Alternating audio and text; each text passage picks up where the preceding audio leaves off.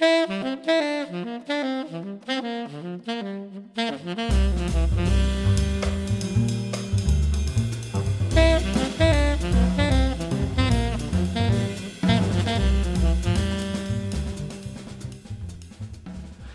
to another episode of The Jazz Scene, giving you an in-depth look at the music and stories of the music community here in Columbus. The Jazz Scene is presented by the Jazz Arts Group, America's oldest nonprofit organization dedicated to advancing the art of jazz through performance and education. My name is Zach Compston, Director of Education and Community Engagement here at Jazz Arts Group and a professional musician living here in Columbus. So today on the Jazz Scene, we're joined by drummer extraordinaire, jazz drummer extraordinaire, educator, band leader, composer Matt Wilson. Matt, thanks for joining us. Geesh. Thank you, Zach. Thanks for those nice, endearing terms. But thank you. It's always a pleasure to be in Columbus, and it's always great to hang out with you. You're a great cat. You're special with the music, not only as a player, but as an advocate for the music, which is what we definitely need more of. So from the bottom of my heart, I thank everybody at JAG, and then all the work that you guys do, especially you and bringing us here. So we appreciate it. Oh, thanks so much. And so you guys are here with your quartet in Columbus for what feels like you guys have been doing like a week's worth of stuff. It's been 3 days. I know. It's like get a ton of stuff done. Doing some educational outreach leading to these performances tonight at Notes here in Columbus at a club that's relatively new, really cool spot. And we've done 2-3 schools in a sort of public offstage at our Jazz Academy space. And you guys, the thing that I've noticed right off the bat is you guys are so loving with the music. And you talk about community, and you talk about sort of embracing where you are, embracing the moment, embracing the song. That probably didn't just come naturally, did it for you? Or this sense of community that you have with your band, and then you take around all over the world. You were just in Chile. Yeah. Where did that come from for you, Matt? Well, you get fed sources a lot of different ways. My parents were very community oriented. My mother was involved in all kinds of things, and this women's club and president of this and all that kind of thing. So I was always very aware of what it's like to be how a group of people can move things, and a band is really that. But often in the arts or just in any organization, there are people like different roles. Some people love doing this part. Some people come up with ideas but need people to complete. That's kind of me. I'm a sort of a brainstormer person, but I really need people around me that help me implement things, and get things through. Otherwise, my brother and I call it scheming, just sit around and scheme about things. And I have some fellow schemers, and people like Jeff Lederer and Martin Wind and Versace. All these musicians that I'm around. But for me, I tell everyone in this, especially when it comes to people in and out of the music. But let's say, use for example, students who want to perhaps do this as a career or have that kind of aspirations, which I by all means encourage. It all starts with relationships. Everything is relationships, and first and foremost, it's that you can play. But it's the second and foremost, it's relationships. So it's really not about a press kid and blah, blah, blah, though those things support all those things. But to me, if you start relationships, then you're building trust. If you create trust, then you're creating your community. And then if you have that, then you've created a legacy. And after a while, you have created, just from relationships, that's the start. That shaking of hands, that being friendly to that person, that saying hello, that being kind to the person backstage, that doing this and that helps foster those relationships. So at every given point, you're kind of responsible for your actions, right. Not only on stage, but off and in life in general. And like what Jeff was mentioning yesterday, that we there's not really a separation between what we do in life and when we're on the bandstand. I don't have to have this. I don't have to sit in a quiet room for 10 minutes and meditate or whatever. People have their own needs, but I'm the kind of person that, this is just what we do. Right. This is what we do. And, I can get off a plane and go right to it. I can wake up and have to go right to it. It's not like I need this or that, so I've kind of, it's kind of nice not to have, kind of stolen kind of paraphrased a motto of Carla Blaze in a way to hers is something like, expect the worst, something the worst, demand the worst. I mean, she's being sarcastic. Right. But I mean, if you don't have I've changed that to sort of no expectations, no disappointment. So you go in and you just expect, you're just going to welcome things. So when we've done workshops this week, people will often ask me, so what are you going to talk about these? I have no idea until I get there, until we start. Right. And then, I mean, often we have different tactics for sure. Jeff and I have done this a long time, or I have different ways in which I can go. But if I go in immediately, I'm not really serving the needs of that person at that point. And when you watch that happen, and we were in a ton of different schools and different environments doing jazz. And of course, as you mentioned, there are a ton of different approaches and curriculums, and whether you're talking to instrumentalists or general audiences. When you come in with that approach, where you just a lot of times you'll maybe play up front, or you'll just start with something and let it go from there. I've seen, especially with young people, when they see that, it's almost like you watch their whole perspective on jazz change kind of in that moment, because maybe in their young journey, they're learning very tactical strategies on jazz. Here's your blues scale. Here's the things, through their band program, which is essential. That's how you start and build the foundation. But when they see that happen in a jazz context, it almost, you see this expression on their face of oh, these are all the opportunities that I have with the music beyond just the little strategies. And yesterday, when you were doing some of the exercises with kids at Bexley, where you were asking the kids to represent different parts of the drum set, even non-drum set players. Yes. And then Jeff was doing something where he was playing with a young saxophonist and saying there are 3 ways to communicate musically, where you're agreeable, disagreeable, or you're ignoring what's happening around you. Yeah. And so dive into that, and you see kids, young people start to go, oh man, I didn't realize this was possible through this music yet. So that's one thing I've seen when you take that approach, is that they learn that there's so much more beyond the tactical with the jazz process. Yeah, that makes sense. Yeah, no, I agree. And Zach, it all depends on the setting. We have ways. Right. I mean, if we were to see these young folks again today and then tomorrow, we might dive into more specific things. But I feel like if you start with real specific this or that, then they start to go, they want us. My goal as a teaching artist in these situations is to help them sound better immediately. Right. When I do summer workshops where I lead an ensemble, for example, which is one of my favorite things to do in the world, I mean, sometimes I feel like I enjoy the teaching as much as I do the playing, if not more. I mean, Stefan Harris, my good friend, who's a master educator, right. We talk about this. Wow, I think we get just as much satisfaction hearing these young people really go. But my goal is to have them learn to play together. They can learn all this other stuff all year, but if you can teach them how to share, how to be in a band, that's what we can do, because that's what we do. Right.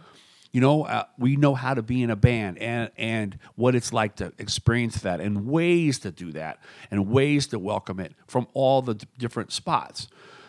So it's really challenging. And hopefully, what I kind of charge them to do is to take that back home. One of a great teaching artist. Again, everybody has their own ways. He's whacked, and we love him to death. It was Andrew D'Angelo. Love teaching with Andrew. Great teacher with kids. Really great knowledge of the history, and say this crazy stuff like mention some way some guy in the Stan Kenton band played trombone. We're like, who's that? He doesn't want to let on, that he knows all stuff, but he did. Can't remember the guy's name, but he referenced one time. But he'll say to him, okay, now listen. Now, when we get up there tonight, don't go back to the way where you're just sitting there. Yeah. Use this. Or when we leave, don't go back to the playing jazz like it's just, keep this enthusiasm up. Right. And I think that's something, too, that if we kind of liberate.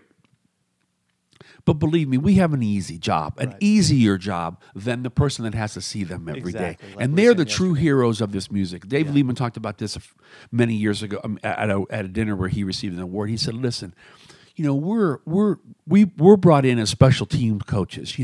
We come in, bam, but the real heroes are these people that start them out on instruments. Have to give them the fingerings. Have to have them. My wife was a high school orchestra director, and the things she was a hero to me. Of music, and the things what she did to welcome them into different situations. Stuff. She was very imaginative with all that. those are the real heroes. So I'm trying to be there to help them out as much as possible Right. too, and support them and be there for them.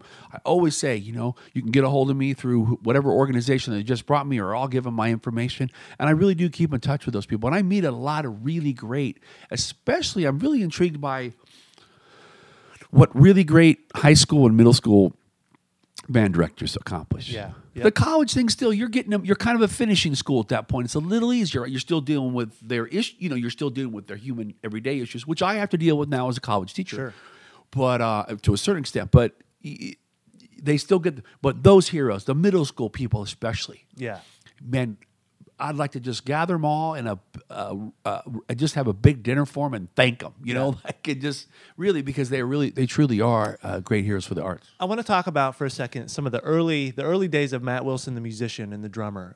Certainly, obviously, you had to go through your own process of figuring out not only the craftsmanship of playing the drums, but then how to express yourself. What were some early musical influences or family influences? What were some of the early elements that you went through growing up that inspired you to play jazz and also were key in building the foundation? Teachers, mentors, albums. What's sort of the DNA of that beginning period for Matt Wilson? It's actually very traceable. I mean, it's very, very traceable.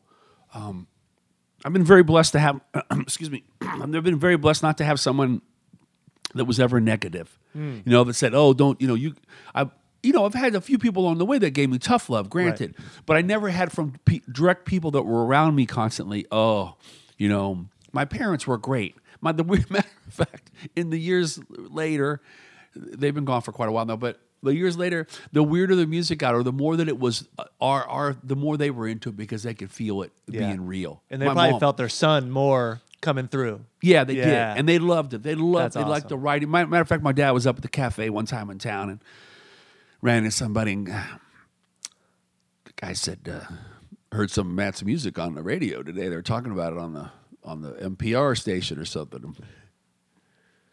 Dad goes, "Yeah, he's got this new record out," and he goes, "It was pretty weird." And Dad said, "Well, that's what he hears. That's what he likes to do. That's what he's into." I can see that dialogue. Yeah, It's pretty weird. So, and my mom was incredible in that regard. She was incredibly creative, and also gave us a high level of ideals to go for. Yeah. If we had a project, we didn't do it. My mom pushed us not to do it kind of half. Yeah. Nothing was ever half. It was like, if you're going to do the poetry notebook, let's make a nice poetry notebook. If you're going to make this poster, let's do it, in an imaginative way. Maybe not most artistic way, though my mom was pretty artistic, but for me, it was just getting a different angle. Yeah. I saw stuff on television. So, I saw Buddy on the Lucy show. Right. You can see the episode on YouTube actually, and it's great. And he, Lucy grabs his bag. She looks like her purse. It has his symbols in it. Right. The whole. But it was really great. So that's when and we could see people on TV playing the drums. Right, look at the back of record covers and see the cat playing the drums. Sparkle drums just sort of really drew me in. They still it was do. a big thing in those days. Yeah, I see a set of sparkle drums. Yeah. It's like, man, Yeah.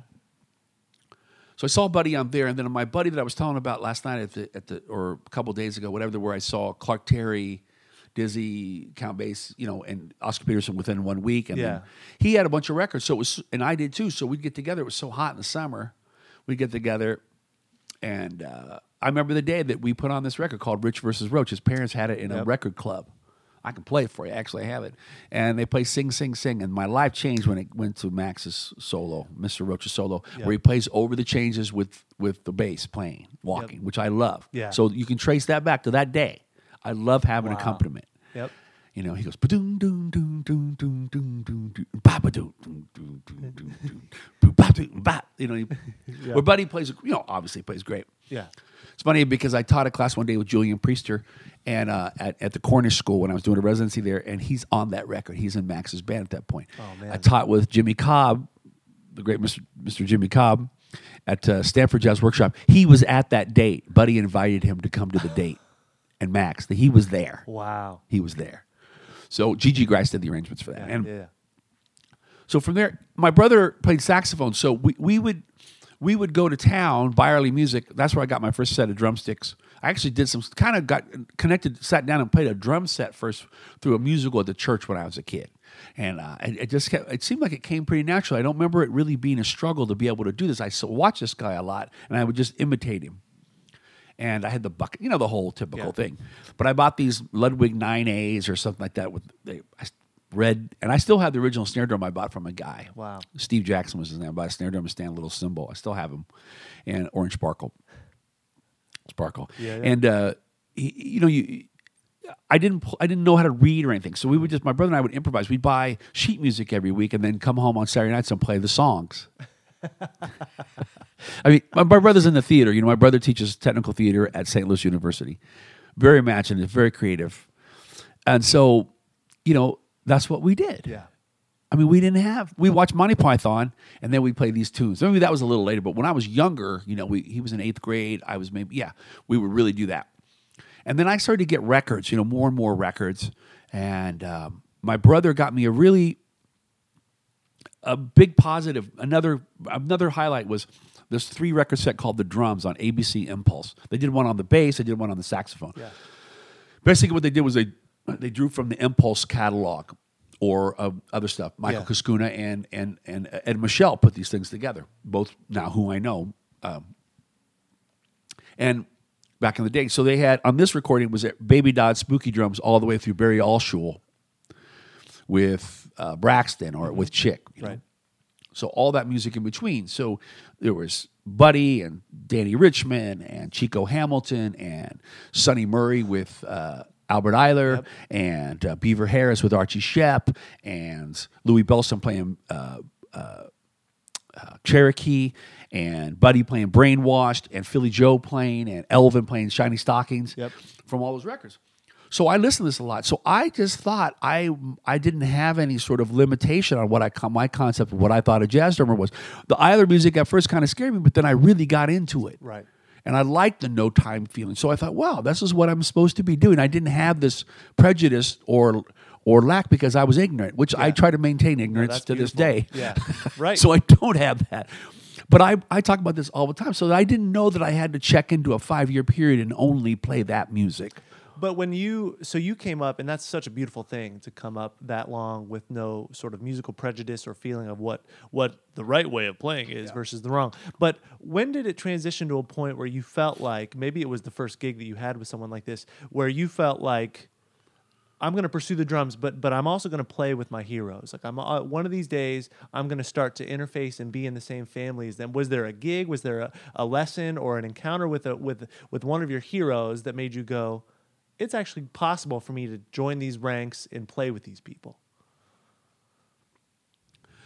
I think it started when I got to play that first gig or wedding gig with my high school band director's dance band when I was in 8th grade. Yeah. That was success to me. Yeah. And I liked the community. I liked to hang. I liked talking to the musicians at the break. Yeah. They were, some of them were really sweet. Some of them were kind of weird. Right. Some of them were bitter. Some of them were happy. And then it just kept, that community just kept expanding. So all along, when I got to Wichita to play with all these different people. Yeah. So I didn't want to, maybe it was not by accident. Maybe it was just because I didn't know, but I never was like, oh, I want to get out of this town. I want to go here and I didn't have one person to pursue per se. Though, when I heard Dewey the first time in January of 1988, I was like, man, I'd really like to do that someday. Yeah. And I got to for 12 years. Or when I saw Buster Williams with Sphere, and I thought, wow, I'd really love to play with him someday. And I did. I have a lot. Yeah. Or when I used to play along with Steps Ahead records with Eddie Gomez and think, wow, I hope I get to do this someday. And I have, or to, see and watch Herbie Hancock play live and then say, wow, I'd like to do that someday. And I've had that, at least one night to get to do that, which I'll cherish forever. Maybe I'll get to do it again. I don't know. But to have that gift like that. So there was that. But I had a really good teacher, too. I had a private teacher that I got later. My high school band teacher was really great, too, because he really taught us music. It wasn't a competitive thing. And when somebody asked me the other day, we didn't have the jazz band in the school because of budget cuts. Though he did it on the outside and we did it on our own. But it was limited. So maybe that was good because I wasn't given by one person what this music was. I had to find it out from a few different people. And he really he would actually go with us to those concerts when we go to the Quad Cities and see stuff. Yeah. But then I found a great private teacher named John Larson, whose son is Adam Larson, a really fine saxophone player in New York. And that was in one of those moments because it came from a real musical source. And I'd study everything with him, Mallet's theory, timpani, everything. I did all my college prep with this guy, and he's fantastic. I still keep in touch. I mean, to me, a teacher is always a teacher. Yeah, you know, once they're a teacher, they're always your teacher. Right. You even if you go in career-wise or whatever beyond, you're not there. But you're not there without those guys. Right. You know, so he is great. And we man, when I remember the day I learned the bossa nova beat, he played bass with me because he could play some electric bass. Right. So instead of me learning it from a book, which I never really worked out of a book with him, maybe a couple of books in a way, but it was all his own writing of stuff. And I learned that too. Like, it wasn't going to come from one source. So the day that we learned the bossa, he played bass. So I was hearing doom, a doom, doom, doom, a doom, doom. And so when I got to play, and I got to improvise with that sound too. And also feel it in the room with you and respond musically to another person. Yeah, so I was hooked, and I came up in a different way. Like, for example, through John and just through whatever. I'm not saying it's better or worse. It's just a different way. I didn't come up in the rudimental way. I don't really know the rudiments. Right. The 26. I mean, I know rolls and flams and whatever, but I don't know all that stuff by name. Again, it's just a different journey. Sure. It's not. I'm not saying it's better, and I don't think anybody should say it's worse. It's just that's the way I came up. So it came up a lot of ways, and we worked a lot on the cymbal. Ironically, playing the cymbal and coming up with he was very imaginative with ways of introducing comping and et cetera, et cetera. Right. Singing them, playing them, et cetera. We sang them, we played them. I mean, you look back, it's great. So then I would go to, my parents would take me to every workshop in the area possible. So I'd see Ed Shaughnessy, I saw Louis Belson a lot, who was extremely kind to me. And I learned a lot about being a human being from seeing someone like that who's just such a great artist and a giving guy. I saw Buddy play. You know, I spoke to him even when I was a kid. Kind of got yelled at him once, but then he was super nice. He didn't want to sign the autograph then. And I was like, but, and he goes, no, I said I'm not going to sign the autograph now. I was like, okay. And then when I went to the bus, he was fine. Yeah, but, right. You know, you learn, but you got to know how to, you got to learn that. Yep. How to respect. And the last time I ever saw him, we had a really nice, short, but kind of nice conversation. I don't think he knew I was a drummer or anything, but I brought a record called Buddy Rich Sings. I brought it on the bus. And he looks at me and goes, see this record cover, kid? I said, yeah. He goes, should have never happened. And he laughed and he smiled. But then I would go, I saw the Basie Band. I saw these bands, and I thought, that's something I'd really like to do. Yeah. So then when I went to college, I met where I went to college. I had offers to go to schools, kind of full rides and everything like that, to go to some schools. And then I went to this percussion symposium sponsored by the Ludwig Drum Company in Madison, Wisconsin, summer of 80. Let's see, summer of 80. Summer of 81. It would have been. Alan Dawson was there. Carmine Appice, Al Payson. Yeah. Lee Howard Stevens. Like Dave Samuels, Dave Friedman. Heavy duty. Right. Cats. Right. And all Bobby Christian. Oh man, just to get to experience Bobby Christian. And we'll talk about a whirlwind of just love and joy of sound. Yeah. But there was this group there, Wichita State Percussion Ensemble, did this opening night concert or second night concert. I was like, pardon my language, but what the hell's going on here? This was great. It was just a whirlwind of just virtuosity, yet creative and funny, and it didn't stop. And it was just, and this guy came out, he was like the ringmaster. I was like, man, what's this cat all about? Right. Loved him. So we had a class the next day. It was like 11 o'clock in a classroom. And I went in thinking, what's this guy all about? And I went and I learned more, I think, in that hour of just practical, funny things, or, just things to do and stories. And, man, I'm really interested in going to school there. So I pursued it. I took a train down to Newton, Kansas. I had to ride. The train got in from Galesburg to Newton at 3 a.m. I had to wait for 2 hours for the train station to close. Ride with the guy that owns the station. We figured this all out. I told my daughter this. I rode with him down to Wichita to the bus station. Now, nothing welcomes you to a new town you've never been to, even another state, another area of the country for me. I'd never been outside of Illinois, Iowa, Wisconsin, really. Wow. Went down there. Man, the bus station is my introduction to Wichita. Here I am, this high school kid. And did they know you were coming? No, Dr. everything was Combs set came. up. Dr. Yeah. Combs, who I'm referring to, Yeah. came and got me like Okay. at 7 or something Got like it. that. Picked me up, brought me to his house. Then I did the auditions. Gotcha. I stayed at this real. Oh man, I still drive by this little motel I found, and it's unbelievable that Yeah. I did. Well, I know cell phone, nothing called Collect Home, and but I auditioned there, and then I got in obviously, and Yeah. I got a nice scholarship, and I went to school there, and I started, and it was a life changer for me. Yeah. Not only about I didn't really learn how, and I'm going to see him Monday night. He'll be the first to admit I didn't really learn to play the drums with him, but I learned how to be a musician. I learned how to be a spirit in the music. I learned how to be an advocate. I learned how Right. to be an impresario. I like that word a little bit better than entrepreneur. It's kind of overused for me. He was a real impresario, really great communication skills like yourself. Had a TV show, he's a character. And you run into so many people that went to Wichita State that have the same sentiment. I mean, I was a TA at Indiana with this amazing musician, Brian Mueller, who's Yep. wonderful. He'll do Keith Jarrett transcriptions on the marimba, Yep. just amazing stuff. And it's the same, I hear that same exact thing, that J.C. Combs welcomed so much creativity and family through percussion, Yeah. and was just such a stand-up guy in the industry.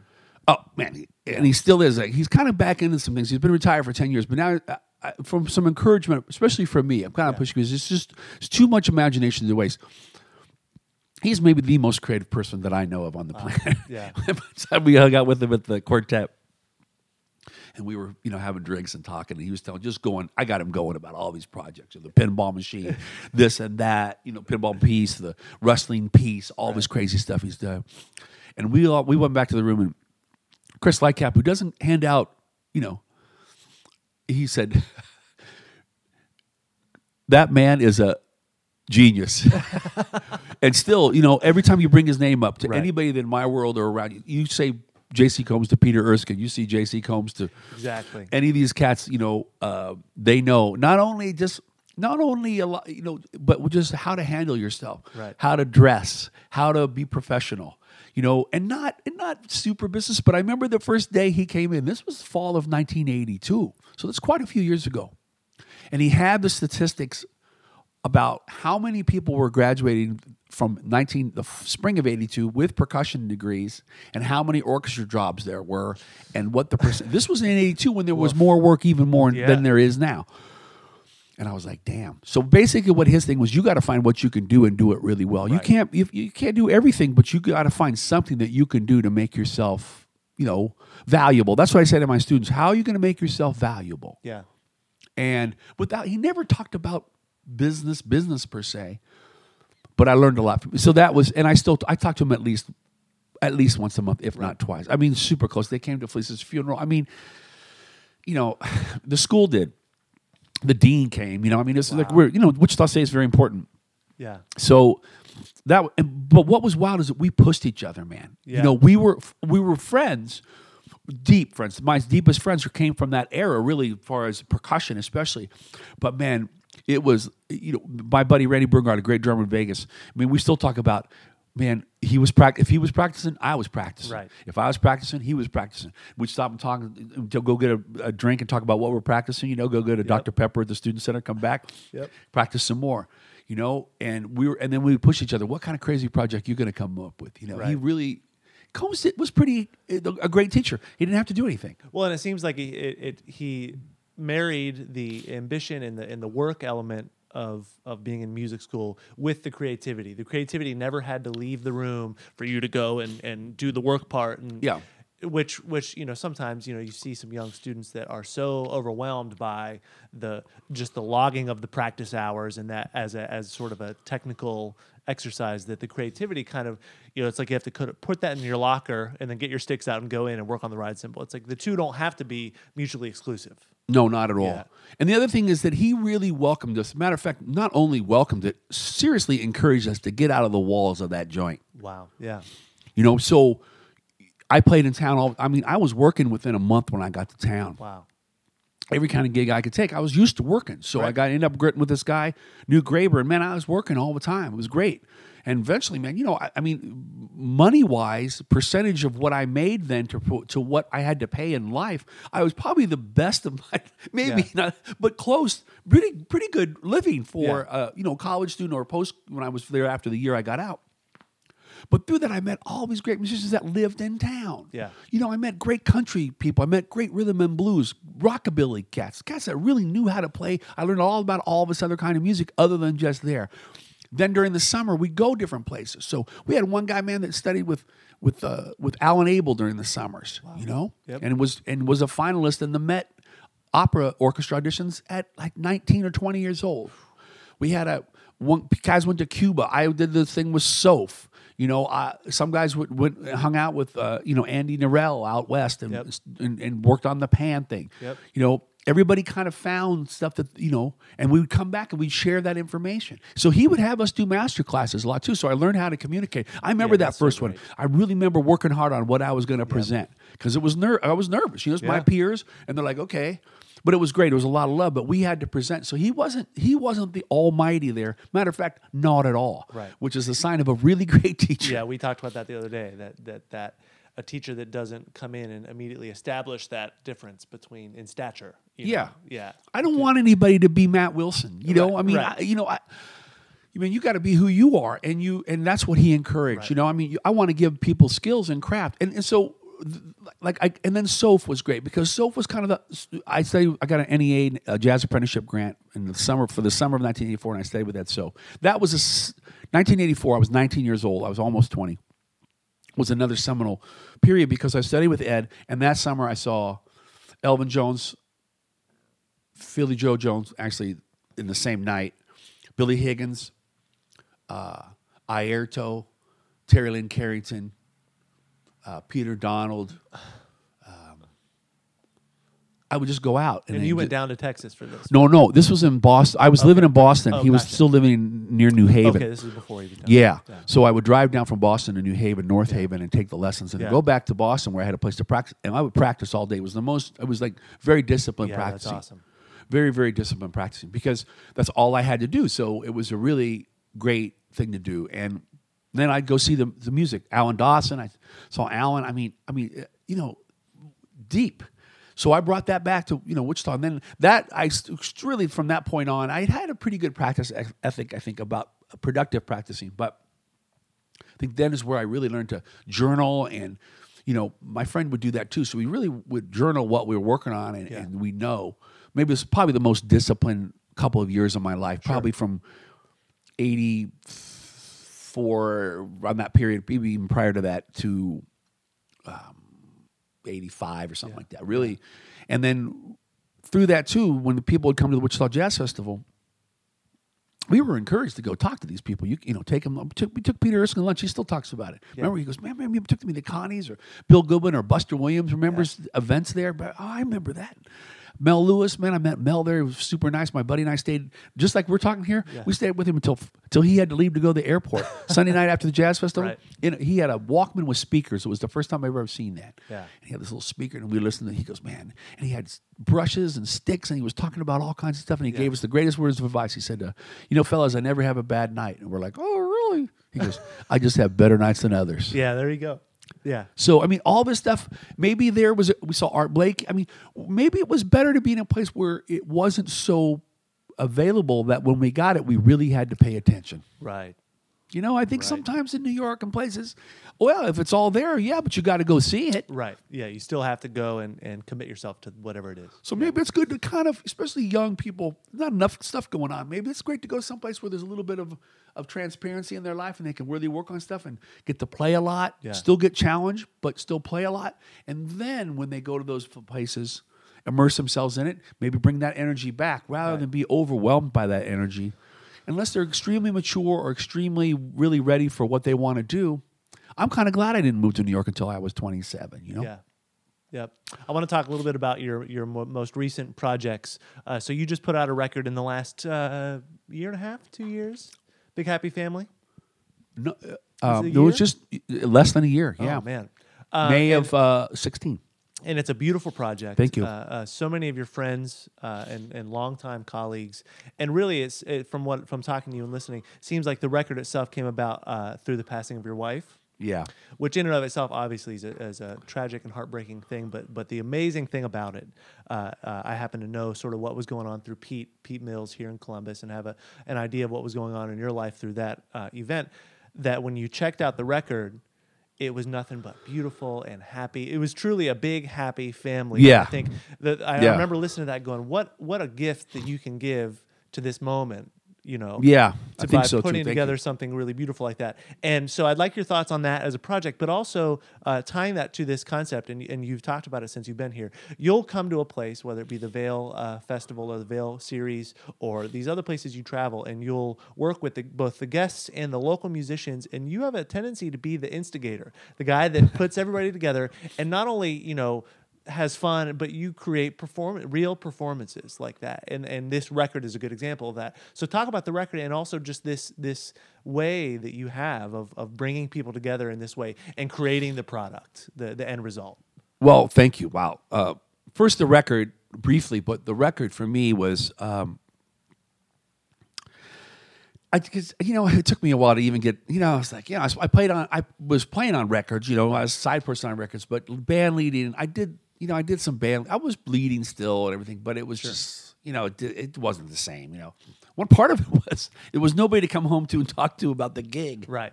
It was really weird. Even though her and I didn't talk about it sometimes that much because we did this for so many years. But Felicia was really great. Like, how was it? How was this? Or she was, she wasn't too involved. Though what was great, she played with us a lot in the last few years. Right. She was a musician. Yeah, she was a great violinist, and she was really wanting to play improvise. So she was with the quartet with strings, and her first gig back after having the transplant was at the Litchfield Jazz Festival. So, which is the photograph inside the record. Yeah. So getting that together was cool, and I wanted to celebrate that and her and just all those songs that she liked, and then kind of revisit those and bring everybody back together. Yeah.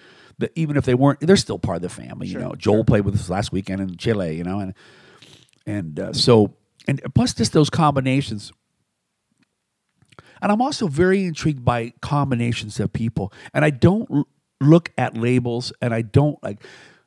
I've had some really great influences as far as that. Like, for example, my great friend Ted Nash. Through Ted is how I've met a lot of really great people that I would have never met because he has the know-how and the imagination to go, wow, I'm going to put these combination of people together. Right. So through him, man, I became really great friends with Wynton, through Marcus Printup, Wycliffe Gordon. Yep. A range of people, and I think we got to stop looking at what we think people do. Yeah. Oh, they only do this. Yeah, well, you're that guy. You're that guy. Yeah. Man, like this last summer I was talking about the thing at Veil. John Clayton is one of the most creative. Man, we played this set. It was wild. It was Jeff Hamilton and I and Clayton and Gary Versace and 3 trumpets. Byron was one of them. Yep. And Benny Benack and Terrell Stafford. So, and Joel sat in, and Jim White was there, and I had him come up and play on a tune, and we did a whole thing. We've also done 2 drummer things and 2 bass things. We did that one time at Vail. That was Martin and I, and Jeff and John, and Terrell and James Morrison and Bill Cunliffe. So, which is pushing it for these people at Vail. But I don't buy that because they loved it because it was different and it was real. Yeah, real and honest. It was honest. That's what John stresses is honesty and clarity in music. And and so John Clayton, I should say, and. So I don't look at, I never have and I never will. Ken Popal, sometimes the people that we think are, quote, if we're going to use terms, are straight ahead, are the freest people I've ever met. Right. Sometimes the people that are supposed free people are the most restrictive, most controlling people I've ever played with. Because if to me, freedom means that you will welcome whatever's happening. That's freedom. It's like that Lovano quote. I think that you or Jeff were mentioning yesterday. I don't play free jazz. I play jazz free. Yeah. Joe Lovano, baby. How amazing is that? And he does. He embraces. So he's another one for me. Puts together great combinations of people. So I'm intrigued by repertoire and combinations of people. People came to the Village Vanguard when my first week at the Village Vanguard ever was with Buster Williams Band. People came down to wonder, Matt Wilson and Buster Williams. Yeah. But we love each other. I absolutely adore him. If I don't want to say anybody's my favorite, but he's pretty close. Loved it. You know, I mean, when it feels great and you find those compatible spirits, there's something about that generation of musician too that I'm really into. The era where they established something, but they had to create strong. They created strong music during the 70s and 80s, Yeah. which is neglected. Right. You know, him, Buster McBee, you know, Cecil McBee, Dewey, you know, Rufus, Reed. I mean, these cats that, man, some great music went down. And we look at the guys prior and we look at the post, you know, the post Young Lion era, Yeah. Winston and Branford, great cats. I'm not putting anybody down, but we kind of maybe neglect a little bit. Yeah. These guys, Stanley Cowell, all these guys in the middle that were doing some amazing stuff. Yep. Beyond the avant-garde, I'm just saying people that were still playing, you know, jazz, the Heaths, I mean, everybody that. So I have a real affinity for those folks. They tip. They came up knowing how to tip and swing, but they also have this expansive side. Yeah. And they want it to be imaginative and creative and open. And again, the two are not mutually exclusive. No. These are not siloed things. They can swing and be free at the same time. Exactly. Yeah. And when people start to label and put the worst, like things, this is the two things. One is this is the way we've always done it. That phrase and style, or what's their style? What's your style, or what kind is? I don't know what kind it is. I always just say fun, you know. And then fun doesn't mean goofy ball, but it can. But fun means that it's real. Yeah. You know. I mean, I don't know how to. I mean, like I said. Toots Thielemans is maybe perhaps one of the freest people I've ever had the opportunity to play with, Yeah.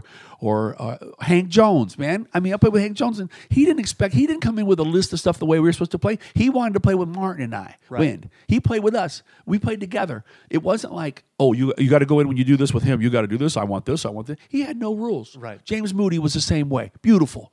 James Moody played with us, with Bill Mason. It was a quartet. It wasn't us playing for James Right. Moody. And he came in with that kind of attitude. He wanted a new adventure, and we found it, Yeah. and it was really fun. I'll never forget it. One night. I don't if it would have been 30 nights or one night. Still, I got that one night or two. Maybe it was two, and it was beautiful. Yeah.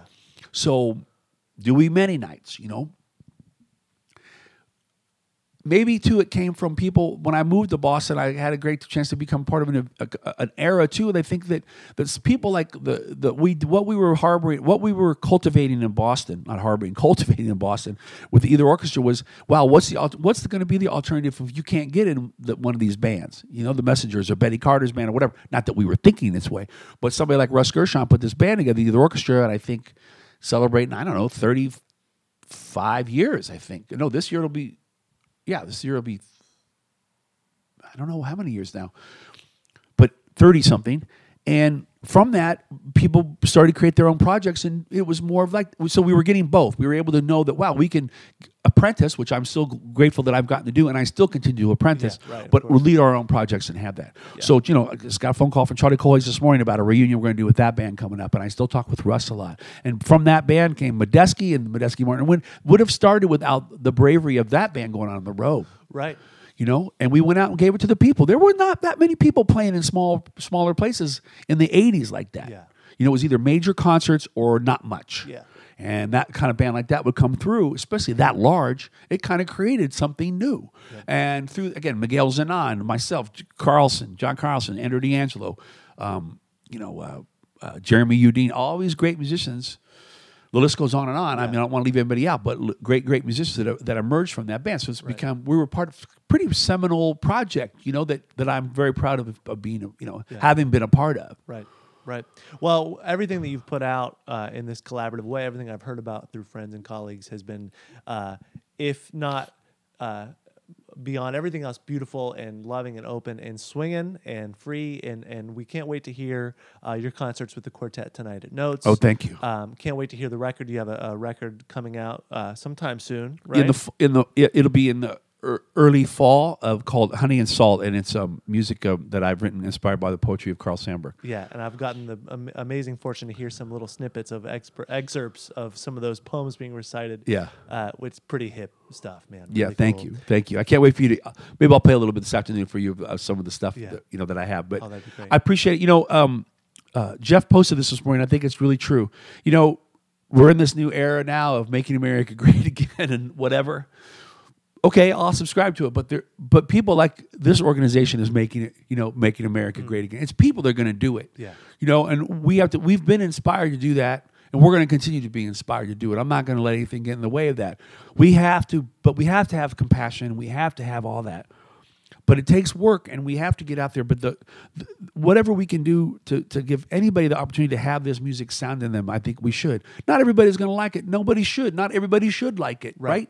But if we give people the opportunity to have an experience, and not only sonically hear it and experience, but actually get to know the performers. I think once people get to know the performers, they're going to like it. Right.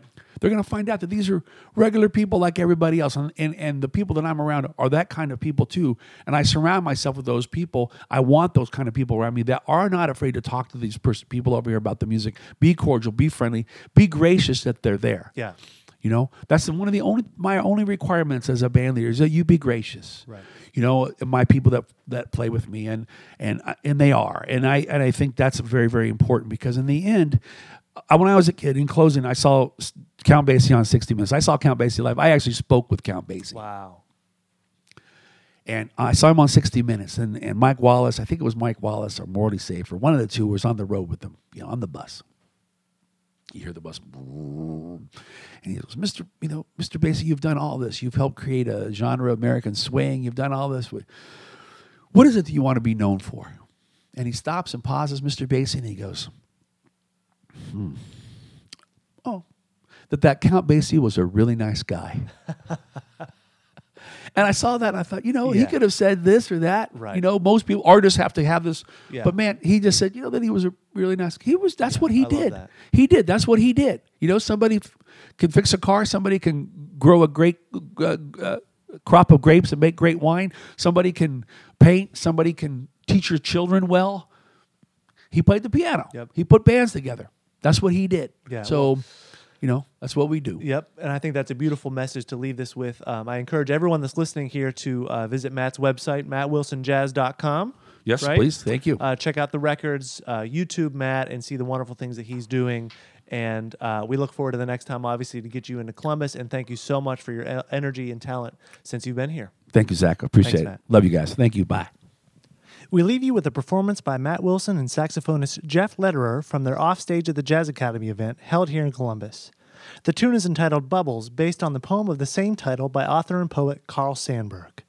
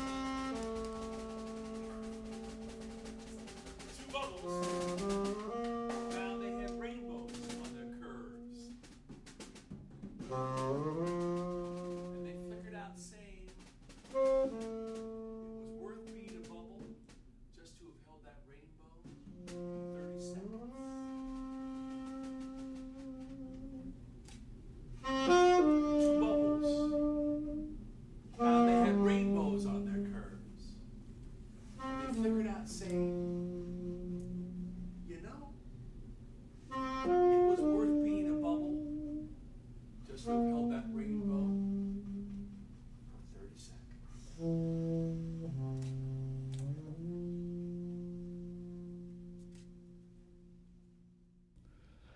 Thanks for joining us for another episode of The Jazz Scene. We want to hear your feedback. Be sure to subscribe to The Jazz Scene on iTunes and give us your rating and comments. A big thanks to our music technology intern and recording engineer, Nick Fields. The theme music is by Columbus saxophonist Michael Cox, and The Jazz Scene is made possible by corporate, foundation, and individual contributors to the Jazz Arts Group. I'm Zach Compston, and we hope you join us again for another episode of The Jazz Scene.